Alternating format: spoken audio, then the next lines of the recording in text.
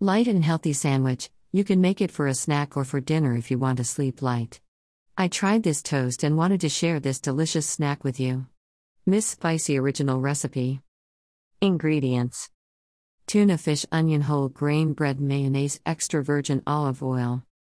Instructions: toast the toast with extra virgin olive oil in the oven for a few minutes until ready. Cut the onion into slices. When the bread is ready, spread the mayonnaise, put the tuna and onion, add the mayonnaise in the finish. For this toast there is no particular dose. This creative toast you can add or change ingredients to your liking.